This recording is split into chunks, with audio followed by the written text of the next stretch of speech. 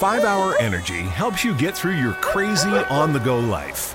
And now it comes in 2 great tropical flavors, strawberry banana and tropical burst. They're delicious and can transport you to a tropical paradise. Try them both, then vote for your favorite at 5hewin.com. You could be on the go to someplace you actually want to go. Offer ends 7/31/20. Terms apply. See www.5hewin.com for details. Hello, everyone, and welcome to another edition of Stephen the Warman Wright's Kickfighting Podcast Show. I'm your host, Stephen the Warman. You are listening to this podcast in one of various ways, thanks to TJ DeSantis and the guys at Between Rounds Radio. But you are going to get this podcast the most direct way is at the blog, lordgaul.podbean.com, or you can get it in iTunes search engine by entering Warman Kickfighting Show. Also, I'll be on Spotify. Also, I'll be on SoundCloud. So there's a lot of ways to listen to the podcast. So I had a long episode for you guys last week. Don't have as long of one this week, but I also want to start a new series. My new series is I'm going to start going through the all-decade team, and I'm going to start with the middleweights. So before I get into that, let's go ahead and knock out some of these results. Didn't have much going on, but one championship, as they had mentioned before, they'd like to do 50 shows this year. One of the shows they did took place in Jakarta, which is one of the main places they go. They go there pretty regularly. Josh Tana gets a victory over Andy Housen. Andy Housen in his 40s. I think they wanted him more because he's popular in England.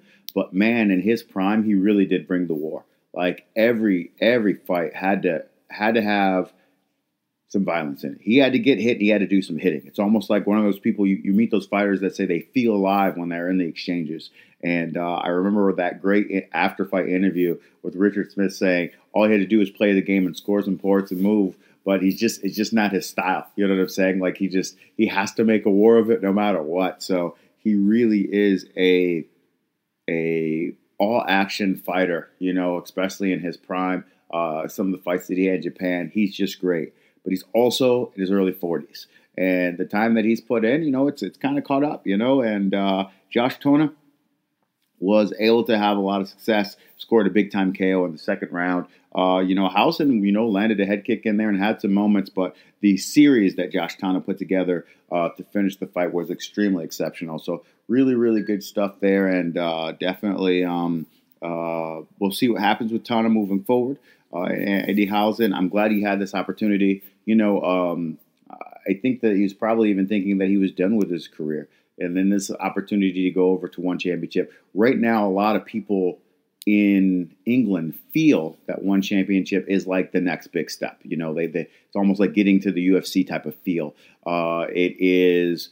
I think that paycheck is part of it, but I think the biggest part of it is just the idea that someone wants them and is paying for them to fight outside of England. And I remember Lion Fight, and I remember a couple of people saying, even though they fought in front of way bigger audiences in England, saying, I think that I deserve the opportunity to go back and have rematch or take whatever, or I beat this person, they fought in Lion Fight. I think I should get that opportunity to go over to America. It means a lot to them to have the opportunity to go abroad and compete. So we'll see what happens to it moving forward. Of course, other fighters, Amon Barlow, other fighters, Chris Shaw, who I talked about on the last podcast. A lot of people are getting those opportunities, and they're excited for them. And Housen, I'm glad that Housen at this stage in his career had the opportunity to make that walk. Next fight on the card is Takai Naito as he defeats Savas Michael. I actually really like this victory. Takai Naito is a solid guy, solid Muay Thai fighter. Savas is they've used him before, with mixed results. But I think Naito is a guy who, again, their maps are a little bit confusing. They do a lot of shows, but the storytelling isn't there as much as just filling the card space.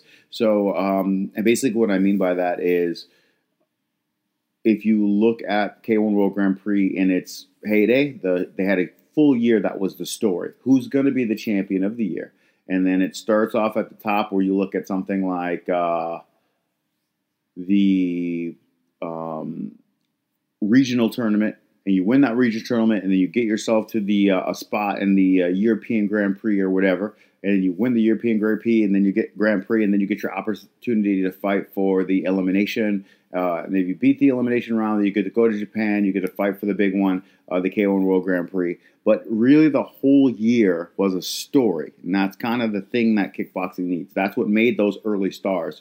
It wasn't just that they were winning all the time, but you wanted to see who was going to win the year, and you were always excited about that. And then the other small shows that they did between got you into it, but they weren't anything as significant as getting and being drawn into that year, into who's going to win the K1 World Grand Prix. So you don't necessarily have to do that, but like you definitely want to have a story for how someone gets somewhere. Nato with a good win. We'll see what it means for him moving forward. Last fight on this card that I want to talk about, Pech Marcotte gets victory over Pong Suri, unanimous decision for the featherweight title. Pech Marcotte has had quite the run while he's been there. Quite the storied, what I mean by storied is he's been through a lot. So good job for him. I'm glad that he got this win. He is a talent. Their featherweight title, I believe it's the same as their 135 title. Pech is a good talent. Like, he's a good, talented kid. There are other people who I, prefer style-wise over him, out of Thailand. But the featherweight title, it's good cap in his feather, and I wish him all the best. I hope I have that right. I think they just moved it up. So I think your lightweight would be the same as welterweight. And then your feather. So maybe this is 154. Can't remember. Sorry about that. But Pech Marcotte gets the title and moves forward. So we're going to go ahead and go into, as I talked about before, the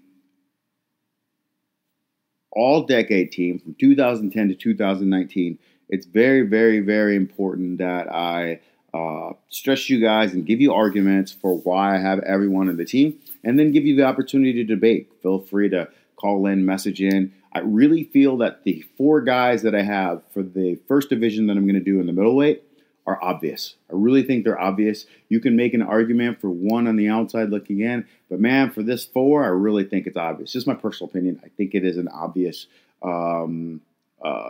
4 here as opposed to some of the other weight classes.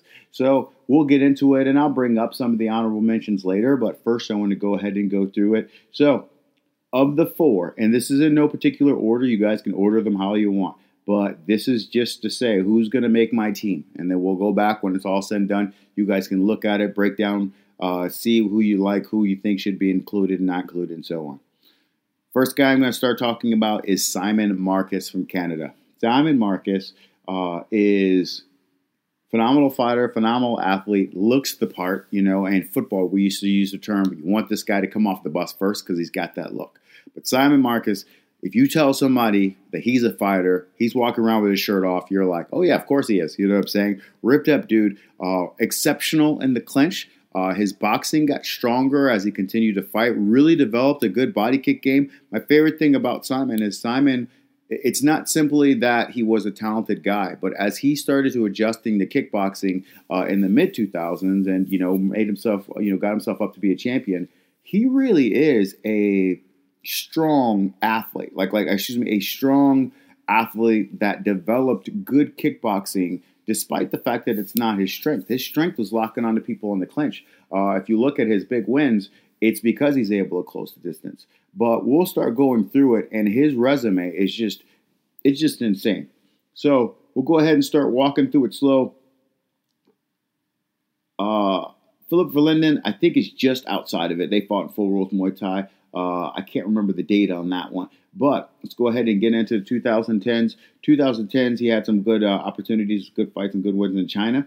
Then all of a sudden, Muay Thai Premier League comes out. Go to Long Beach, California. He beats Artem Vakadov, who he also beat in Thailand with headgear and chin guards. But Artem Vakadov, back when Vakadov was a smaller guy, he gets a victory over him. Then he gets the KO victory over Joe Schilling. Very controversial, that one. He did a perfectly legal Full Rules Muay Thai dump where he got his leg planted and he turned. The thing was, Schilling was hurt from the dump, and when they got up and they restarted the fight, he stopped Schilling right afterwards.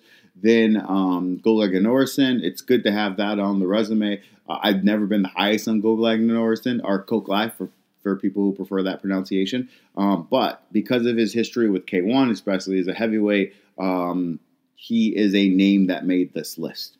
So he's there. Joe Schilling, that was his second victory over Joe in Vegas. Joe scored a knockdown in the first round, and then he took over the next rounds with his clinch game. Definitely good stuff there. And then we move on. Fights and beats Artem Levin for the first time in line fight as the line fight champion. Victory over Dimitri Valent. We have the only asterisk was the Chidi Njokuani fight early, but you could really make the argument that he got the win there. The cards didn't go in his direction. Chidi had scored a knockdown in the fight. And then here goes a name that a lot of you guys are familiar with. In Kunlun, he gets a victory over Israel Adesanya. And we move forward. Joe Schilling, they loses to Joe Schilling in that tournament. But in the Glory tournament, that's his first opportunity to fight in Glory, if I remember correctly. Dimitri Valent gets another victory over him. Fan Bien is going to turn out to be a much better win, is a loss that he had, TKO loss that he had by referee stoppage. But Bien ended up being a pretty solid fighter. Wayne Barrett, that's a good win for him. Jason Wilness, the first time, their rivalry. Then he had the draw in San Diego. Then he had the victory over Artem Levin in the very controversial where Levin called forfeit because they kept calling fouls on him. The Jacoby wins. And then he winds up the year with wins over Zach Wells, Jason Wilness, and he loses to Pereira in 2018, and he's been inactive since. So if you look at that run of guys, that's a really, really, really fantastic resume. I think it's, when I break this down, it's clearly one of the top 4 resumes. Not even hard for me to, this didn't come up as a difficult decision for me. Like, it wasn't something where I was like, man, I wonder if blank had happened. When I looked at that, I was like, really, really close to, it was really, really easy for me to say this resume is one of the best resumes, I should say.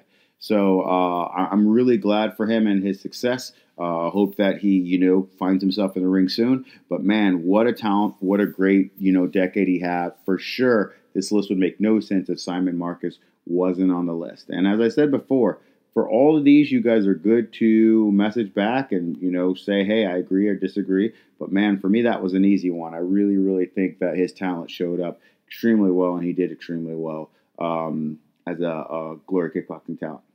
The next name I'm going to talk about is a name that I just mentioned before, Artem Levin. Artem Levin, first, outside of his big wins in Russia, and I'll start talking about those, he actually had a really good run at 77 kgs. If I were to go to it, so it's kind of like when you look at the history of kickboxing and you look at like some of the better guys of all time, like your Tyrone Spongs, moving up in weight has mattered. It's happened for a lot of guys. Vakadov, who, a light heavyweight, moving up in weight matters and has a good history in this sport. And I really think that if you can develop a strong resume at one class and move up, I think that it goes a long way. And for me, Levin was able to do that, and he really did campaign, and he kept going down. He kept fighting around 77 and 80 kgs. So I'm really giving him credit for his 80 to 87 kg type area, but he fought all over it. Let's go ahead and start going through some of the guys that he beat. And as I mentioned before, he kind of went through a lot of the weight classes, so you're going to see some guys in the lower weight class as well. 2010, Alexander Setsarenko. That's a little bit smaller weight. Alcine Uzny, also a little bit smaller weight, but huge win. Goglai Norison, there goes a victory there. Murtha Grunhart, that was at 77 kgs. And I remember they didn't have anybody to fight him, but Grunhart was like, I'll do it. You know what I'm saying? Like, he's just always down to fight someone. After outscoring him, he scores a knee to the body to finish Grunhart. Grunhart was all beast. He kept fighting, he kept going. So shout out Grunhart. Roberto Coco, who had one of the first kind of legends that I had heard about in kickboxing. He had a great highlight video right when I first started. It had like a Limp Bizkit song. But he was a great, great fighter who just didn't get the recognition. He came back and he wasn't what he was after a long hiatus, but he's still really good. Steve Wakeland draw. the Simon Marcus loss that I mentioned. Sahak Paparian, big-time win there. Jason Wilness, big-time win there. And then he had a Joe Schilling loss in the extra round, definitely debatable, but he'd get that back. Robert Thomas, Alex Pereira win. Philip Verlinden win. Joe Schilling win. That was when he got the next Glory Los Angeles tournament. And we had Simon Marcus. That was a draw. Daniel Alexandru. Simon Marcus, the loss, that's the DQ. Igor Agenko, very solid win. I'm an Igor fan. He's a solid fighter in Europe, and they had a couple wins in China after that. So against Chinese fighters, Zhao Wei, that happened in Moscow, Russia, and then David Rakovsky, not necessarily elite, but the run that has him on here, of course, as I mentioned before. The Grunhart, the Coco, Simon Marcus, Joe Schilling, to have those guys, that high-level opposition that he went against, the Sahak Paparian victory, the Jason Wilness victory, to have the opposition that he went against was truly the best, I felt. And I think that he represented himself extremely well. Extremely well. So it's one of those things where it's like, I know when we look on his career and things that ended with glory and that split decision and that DQ, those are definitely legit asterisks that you have to consider. You can't not do the story without that. But it's important that we have that in there. And definitely, I really, really like his resume over that period of time. Just a stunning career, and he's done a great job. So we're going to go ahead and move on from him, and we're going to go to a very popular name, and Alex Pereira, the current Glory kickboxing champion in the middleweight division and also the interim champion. This dude has put together, interim champion at light heavyweight. This guy is not just a good fighter who's putting together a great resume, but he is in his prime, winning by stoppage, and he's making the resume that he's going to make that to end his career. So right now, as I talk to you guys in the background on silent, the showing highlights of Mike Tyson because he lost to Buster Douglas. So 30 years ago, the day that this had happened. The reason why I'm looking at Tyson and I'm looking at who he was, the thing that made that victory so big, it's that Douglas beat him when he was in the height of his powers, when he was deemed unbeatable. When a guy finally won a decision with him, that was considered a victory. But the guy really didn't win. He just did enough to not get knocked out. So Tyson was at the height of his powers, and he was beating everyone at stoppage. That is what you are watching and witnessing right now, this very moment for Alex Pereira. You are seeing someone in their prime, in the height of their powers, who are going out there not with the mentality of getting a decision, but the mentality of stopping people and proving that they are the superior fighter on the planet, especially at the weight class. And let's just throw weight class out of it. He's making his pound-for-pound argument as well. He's going out there and he's winning by KO. So let's go ahead and just talk about his career, which all took place so far in the 2010 to 2019 range. First one that Wikipedia has down for him is 2012. Of course, there's more than that, but let's look at some of these names. First, Felipe Micheletti, who is now in Glory, but he got him early in his career.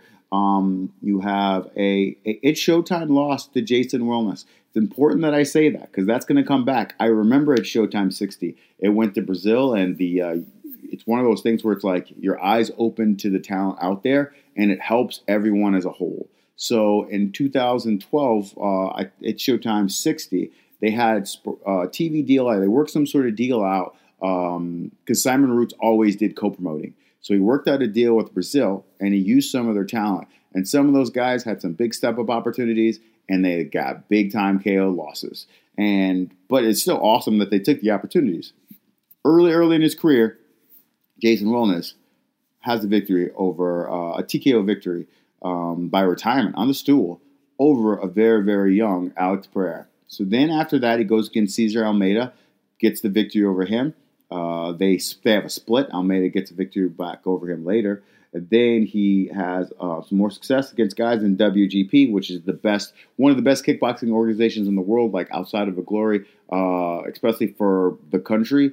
They do well. WGP does extremely well. So he is their champion. He then gets his opportunity to fight in Glory against Dustin Jacoby, and that's the first time everybody gets a shot of the left hook killer. clean left hook KO over Dustin Jacoby. Then goes on to beat Sahak Paporian in the final. And now we know who he is, and now we're paying attention. It happens with KOs. So it's a WGB with victory over Alexander Dmitrenko. Then he gets Artem Levin in the last man standing tournament. He loses to Artem Levin. No shame there. Victory over Robert Thomas. Victory over Ivan Galas. Jason Wilness. They meet again. Jason wins again. So again, it's just the story of kickboxing. I love it. So then we move forward. Cesar Almeida. Victory. Israel Adesanya. There goes that name again. Victory. He then beats Junior Alpha. He has a victory over Barim Rama. Not as high, but it was a glory victory, but not as notable a name. Then has a loss to Yusri Belgari. Not the end of the world. That was a tournament, a four-man tournament. Belgari wins the tournament, moves forward. But I want you guys to notice this. Loss to Belgari, loss to Wilness, loss to Artukashenko, also on this list. He has some losses on the tour to becoming what he is. This is how he closes the year. Okay? Now that you guys have got that, this is how he closes the year. KO decision, KO, KO decision, KO, KO, KO. That's how he closes out, not the year, the decade. He gets a win over Maicon Silva, gets a win over Simon Marcus, scored a knockdown in their second battle in Chicago. Gets 2 wins over Yusri Belgari, both by KO. Gets a stoppage win over Jason Wilness. Gets a win over Denagi Abenya and a step-up opportunity to win the light heavyweight interim title. Then goes back down and wins by KO at the very end of the first round against Uchagrol Bayrak. So that's how he finishes this decade. So he really is going through it. And again, time's going to look really well on some of his victories. The Israel Adesanya victory, it should be noted, and I said it before, Adesanya was winning the fight, had almost won by KO the round before it, had scored a knockdown. But a part of Alex Pereira's story is that he just keeps coming back. You know what I'm saying? Like he just keeps bouncing back, keeps fighting, no matter what the scorecards say, he keeps getting himself back into this fight thing. And that's important to me. It doesn't always go your way. Sometimes you just have to battle back through your ups and downs, and the opportunity to have success comes for you a little bit later, but doesn't come the way that you would like. So, got 2 more names on this list, and you know what? Let's go ahead and I got 2 more names on the list. I got 2 more names on the list. And I'm going to try to do 5 for each weight class. I was going to do 4, but now I'm going to do 5. Even though it stopped in 2017 with 2 losses, to Jason Wilness and Alex Pereira, Israel Adesanya really did have a great run in the 2000s. And here's what I mean. So, of course, he had a lot of fights in China. Very, very important. He had a Philip Verlinden loss. But then, a lot of people thought he won that one. And then he avenged it. Beats Philip Verlinden later down the road. Then, of course, he has a good run winning in, Australia and winning in New Zealand, like winning in the Oceania part of the world. And then, very important, he beats Dan Roberts. Dan Roberts has got some history. Dan Roberts got a victory, I think, a KO victory over, if I'm remembering it correctly, I could be wrong, but I'm pretty sure, I'm just kind of going off the top of my head, that he has the head kick victory in shoot boxing over Nathan Corbett. Just trying to remember that, but I'm pretty sure. But anyways, he's got the victory over Dan Roberts. That's a big one to have. Then he gets the Alex Pereira loss, and then here's where I think he makes his argument for getting in. Gets a victory over Yusri Belgari, avenging that one. Gets a victory over Bogdan Stoica, very important. Robert Thomas victory, and then another Yusri Belgari victory. I credit those and I value those victories highly. So Philip Verlinden, Roberts, Yusri Belgari, Stoica, Thomas, those are legit wins. I think those are wins enough to get him on the outside looking in, but I barely crossed the line with him because it was kind of between him and Joe Schilling. And I'll talk about Joe Schilling a little bit more later. But I really do think that he's great, good, really talented kickboxer who had an exceptional run. I will now wrap my list up of the, again, it's just mine. And again, these are just my 5 and you can break them down and so on. I will now wrap my list up with the final name, and that is Artur Kashenko. Artur Kashenko is one of the most amazing kickboxing stories that I've ever witnessed ever in my life. And the reason why I say that, it's because he has done things to add to his legend that I didn't even think were possible. And I look at him and I look at his career and I go, this guy started off this decade fighting at 154 pounds, at 70 kgs. He started it off. So he starts off in the K1 World Grand Prix. He gets a victory. It's Showtime over Murat Durecki. So great job there. And then at 70 kgs, he starts to run into some losses. Loses to Hinata Watanabe. The weight cut had a lot to do with that because it's just a clean body kick. And Hinata is a beast of a kicker. But when you're cutting that much weight, it really showed up. And he didn't look that great either on the scale. Then loses to Muhammad Kamal in an entertaining fight and the K1 World Grand Prix. And it was at that period of time they started to explore with going up. And the first time he went up, he fought around 77 kgs to 80 kgs. And he had names like Marcus Oberg, Gago Drago, Nicky Holtzkin. All these guys are around the 77 kg mark. Okay, so this is still 2011. So I haven't even gotten down into his middleweight resume yet. So he goes through this. And again, these are huge wins to have in the decade. The Robin Van Roosmalen loss, that was in the tournament. Then he gets the Yost and Clyde Fairtex win. That was at the 72.5 kg, so around 160, I believe that fight took place with the Yost and Clyde victory. Then Roberto Coco. Then he goes back down to 54 and he loses to Georgia Petrosian. And then he goes into the K1 World Max that they did. He had Soo-Hwan Lee. He had Chris Nagimbi, Andy Sauer, and then he loses to Murtho Grunhart in the final of that. And I think that's the end of his lightweight run. Moves up, fights Abraham Raquini. I think he beats Abraham Raquini, but we all know how that goes with Raquini. Raquini ended up winning a decision. He had a lot of those, he is the king of the unfair decision in Spain. Raquini got the victory. Anyways, we move up. We have Yusri Besmertny, that was a little bit bigger. Baker Bakarat, that was a little bit bigger. Kaman, that was a little bit bigger. And Tokyo might have been his last run at 77 kgs, if I remember correctly. Because then he went against Karapetian. I think that was also at 77 kgs. So after this point, we are still just now getting to the middle of the decade. And most of his resume at this point is still smaller. It's with him fighting and doing work as a lightweight and as a welterweight. That's most of this decade. So now we move into the middle. Jonathan Oliveira, Dimitri Valent, Cedric Touche, and then he starts to move up. Etienne Algoy, good victory there in the middleweight division. Ivan Dannenberg, they fought at 80 kgs. Very, very solid victory there, as you guys see how good Dannenberg is right now. Dimitri Valent, I mentioned him before. He's kind of I don't want to call him a gatekeeper, but he's very important for the division. Then he beats Murtho Grunhart. Jonathan Oliveira beats him for the second time. Alex Pereira, very important victory, of course. Sakurai Beitar, very important victory. You've got other names from Russia here, Chechonin, and then Ayala Yorov, and then he finishes his last, I think it was even full rules Muay Thai in France, over Johan Ladan in June of this past year. So that's how he finishes it. He's on here for total work. Now, clearly you could say, well, maybe other people had a better resume at middleweight. I can understand if people want to feel that, and that could be a good argument against what I'm talking about here.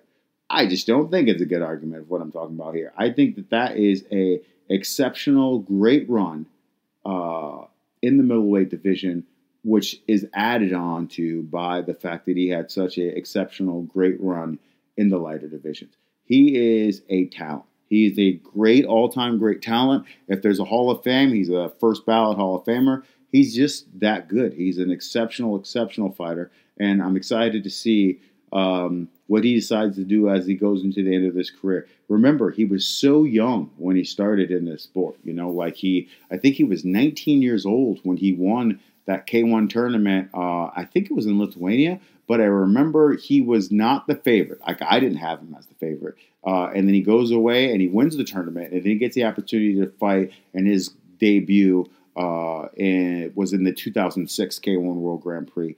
He was an undercard match. But that just shows this guy went from 154 to now really, really looking, he's Kishinkosaurus, as I call him, because he's all built and muscular now. And you'll hear, whenever that happens, you're always going to hear the steroid accusations and stuff like that, whatever. I don't get into any of that because I don't know it. You know what I'm saying? I haven't witnessed it. All I am saying is I went, and with my own eyes, I went to Mike's gym. And when I was at Mike's gym, I saw them. They have like a treadmill workout that they do in the beginning. So you want to get your running in, and they want to burn you out at a certain pace. But you do that before you do your practice. I came in, and him and Grunhart were running at the time when I walked into the gym. And the first thing that I noticed when I saw him, the first words that came out of my mouth was, "That is the biggest 154-pound fighter I've ever seen." At 77 kgs, he is huge. He looked like there was no way he could make the weight class. He's just a big dude. And somehow he still went down and fought at 54 after the day that I did the filming there. He's a huge guy. He is a huge, huge guy. So when he ended up, being a middleweight down the road, it made sense to me. He was just so big, His height's okay, but just really he just physically just bigger, like he's a bigger kid. But so that's my list. Clearly, the only other name that people would hear and they're like, what happened? Why wasn't this person added? The other name that a lot of people were kind of wondering about would be, and again, this is my personal opinion, a lot of people are wondering, where's Joe Schilling's name? If I were to add a 6, I would strongly consider Joe Schilling. The reason why I didn't use him is just there were so many periods of, I'd say, consistent losses, to some of the elite guys. The Eddie Walker loss, for example, 2 Simon Marcus losses, and those were back-to-back. And then the Artem Levin loss, but of course that's a weird one because the victory he has over him was kind of strange. The Cato loss, that's an anomaly. The Jason Wilness, and then he had guys that they were just throwing at him. He didn't even know him. Like, I remember him saying, "I don't even know these guys that they're giving me in Bellator kickboxing." He got 3 of those guys in a row, and then he finishes off with Philip Verlinden. So 2017 was when he stopped doing this. Mike Lemaire now fights at 77 kg. So the Jason Wilness fight, that was an injury, but he had some good moments in it. But that was an injury there. I can see an argument for Schilling, which is why I'm talking about him on the show. You know what I'm saying? Go like an Orson win. Karapetian. I think that he is a guy that I have to mention on the podcast. I don't see him as high as the others for the team. I had 5 on the spot. But I really do think that you can make an argument for what he did. But some of this was at the lower weight class too. And then just the consistency. If you look at the 2012 to 2014, in there you've got 5 losses. And it's like one of those things where it's like, that does hurt you to have them all so close together. It's just that the consistency. He didn't have a big, long streak like you saw from some of the others. I don't count the Bellator kickboxing streak. So those are the only things that work against him. But, man, he really is a talent, and he really did probably the most popular American kickboxer and Muay Thai guy, so he has to get recognition for that. So I wanted to take the time to put him on here, just to mention him. But my list would still lean Adesanya, who would be kind of the 5th guy. He wouldn't be on the Mount Rushmore, but he is on the team. And then, of course, Kishenko, Pereira, Simon Marcus. I guess some people would make an argument for Wilness. I don't. But I think that he's just a really good guy in the division. He did win the championship, but Mark Hunt won the championship, and I wouldn't put Mark Hunt on my all-heavyweight team for the 2000 to 2010 period of time. So that doesn't necessarily guarantee you a spot. So the names that I like the most are the names that I mentioned before. And then, of course, it does hurt Wilness that he's closed the decade so bad. So he's got really good wins. You know what I'm saying? He's got Adesanya, got Marcus, got Schilling, got Verlinden. He's got really good wins, but he's closed this decade, not as strong as he would like. So that does affect kind of my view of his run from 2010 to 2000. I mean, he's still a great fighter, But that's the reason why those names were left out. If you're wondering why didn't Schilling make it, why didn't Wilderness make it, that's the only reason. So I'll go ahead and wrap up the podcast. This is my 5 for the all-decade team. Doesn't mean they're the best 5 in the world. Well, for me, it does. Doesn't mean that you can't argue the point. But I say if you look back at that period of time, is there an argument that these guys had the most amazing resumes and have done things as far as stretching your imagination? That's very important to me. Stretching your imagination for what this sport can do. Having streaks that have kind of, put them in the legendary status.